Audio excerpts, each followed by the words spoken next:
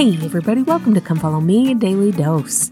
I'm Lindsay Hanson and today is January 28th. Today is the last day of this week's Come Follow Me block, and next week we're going to be studying Matthew chapter 4 and Luke chapters 4 and 5. Now the interesting thing about this is that Mark chapter 1, which is our study this week, actually contains some of the teachings from next week in Matthew chapter 4. So we're going to skip that this week in Mark chapter 1 in order to study it next week in Matthew chapter 4. And we might take a look at some of the overlap in those Gospels as well next week. But for now, let's finish up this week's Come Follow Me block by taking a look more at these scriptures about Christ's baptism. Now, yesterday we talked about what it meant when Christ said that he was being baptized to fulfill all righteousness. We cross-referenced to the scriptures in 2 Nephi chapter 31 that teaches us about Christ's obedience and his desire to be obedient to the Father in all things. Something that I loved about these verses is that it teaches us about Christ's totality in his obedience. And we know that, right? We know that he was perfect. We know that he didn't break God's commandments. But what I love is that here, when he's given a commandment that it would be easy to say, hey, that commandment doesn't apply to me. I don't need that commandment. He doesn't pick and choose what commandments he's going to keep. He chooses to keep all of God's commandments. That's a commitment that he has made.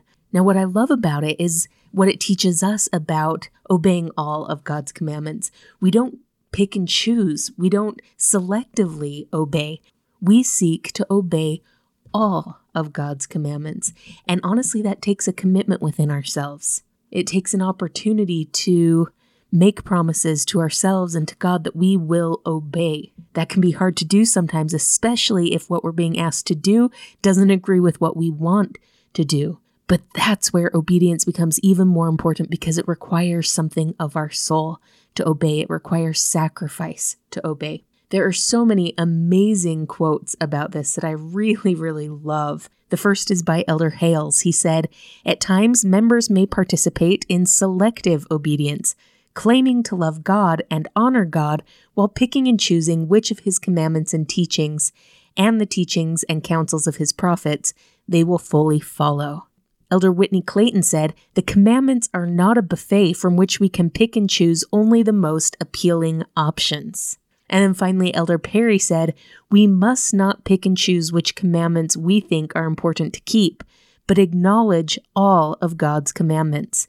We must stand firm and steadfast, having perfect confidence in the Lord's consistency and perfect trust in his promises."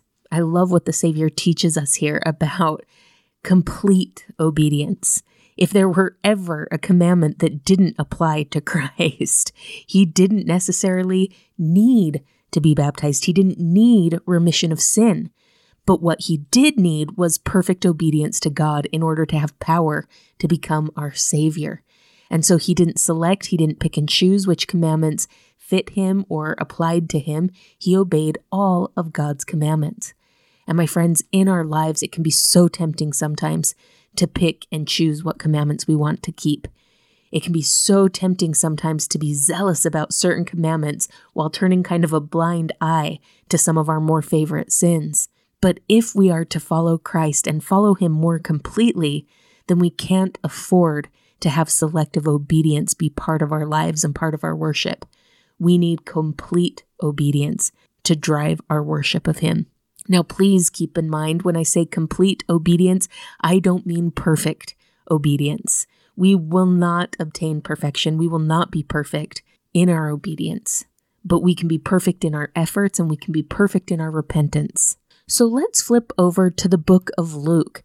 Now, Luke is going to tell us something about Christ's baptism that we don't see anywhere else, and I think it's really, really neat. Listen to this and see if it stands out to you like it did to me. Verse 21 of Luke chapter 3 says, "Now when all the people were baptized, it came to pass that Jesus, also being baptized, and praying, the heaven was opened, and the Holy Ghost descended in a bodily shape like a dove upon him. And the voice came from heaven, which said, 'Thou art my beloved Son. In thee I am well pleased.'" Now there are a couple things here that are so neat. The first thing that stands out to me, though, is that in this account, it makes a point to say, when all the people were baptized, then Christ was baptized. Christ wasn't baptized first, and then everyone came. Everyone came, everyone was baptized, and then the Savior took his turn. Now, there are two things about that I think are really important, and two things that we can learn from it. The first is, I love Christ's example of servant leadership here. He, being the Christ, could have rushed to the front of the crowd and thought, well, I have priority here. Sometimes people who are in leadership positions feel like they have that right to cut to the front of the line, to go first, to make themselves a priority. But here we see Christ's servant leadership in letting everyone else go and then presenting himself to be baptized. But on top of that, and what I think might be even more important, is what happened after Christ was baptized. Remember, the Holy Ghost descended on him as a dove.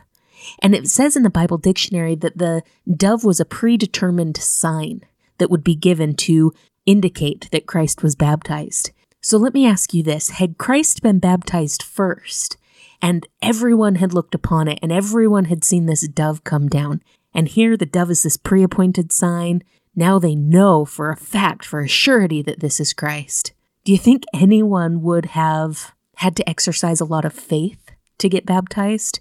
It would have seemed like the obvious choice, right? Here, we just saw this guy get baptized. The sign was given, so we know that this guy's the Christ. Obviously, the next step is to be baptized like him, right?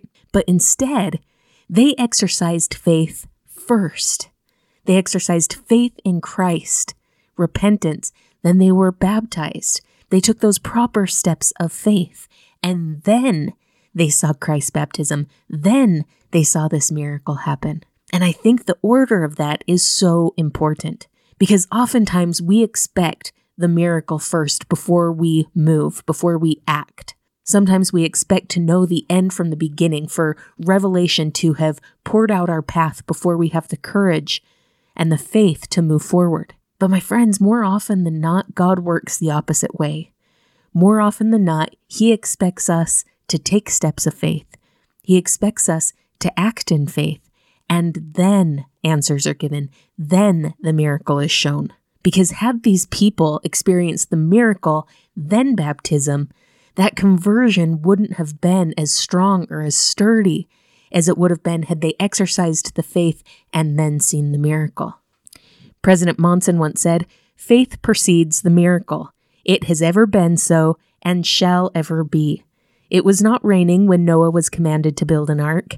There was no visible ram in the thicket when Abraham prepared to sacrifice his son Isaac. Two heavenly personages were not yet seen when Joseph kneeled and prayed. First came the test of faith, and then the miracle. Remember that faith and doubt cannot exist in the same mind at the same time, for one will dispel the other.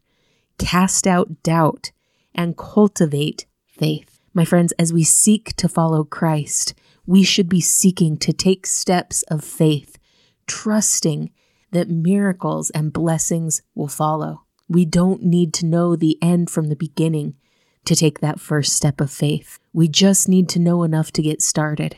And as we get started, as we take that first step of faith, it's my testimony that our Father in heaven will light the path before us, will continue to illuminate the way that we should go. Now, it may only be one step at a time, but as we have faith to take those first steps of faith, as we have faith to move forward in faith, it's my testimony that answers come, miracles follow, and our relationship with Christ is increased. Thank you so much for listening today.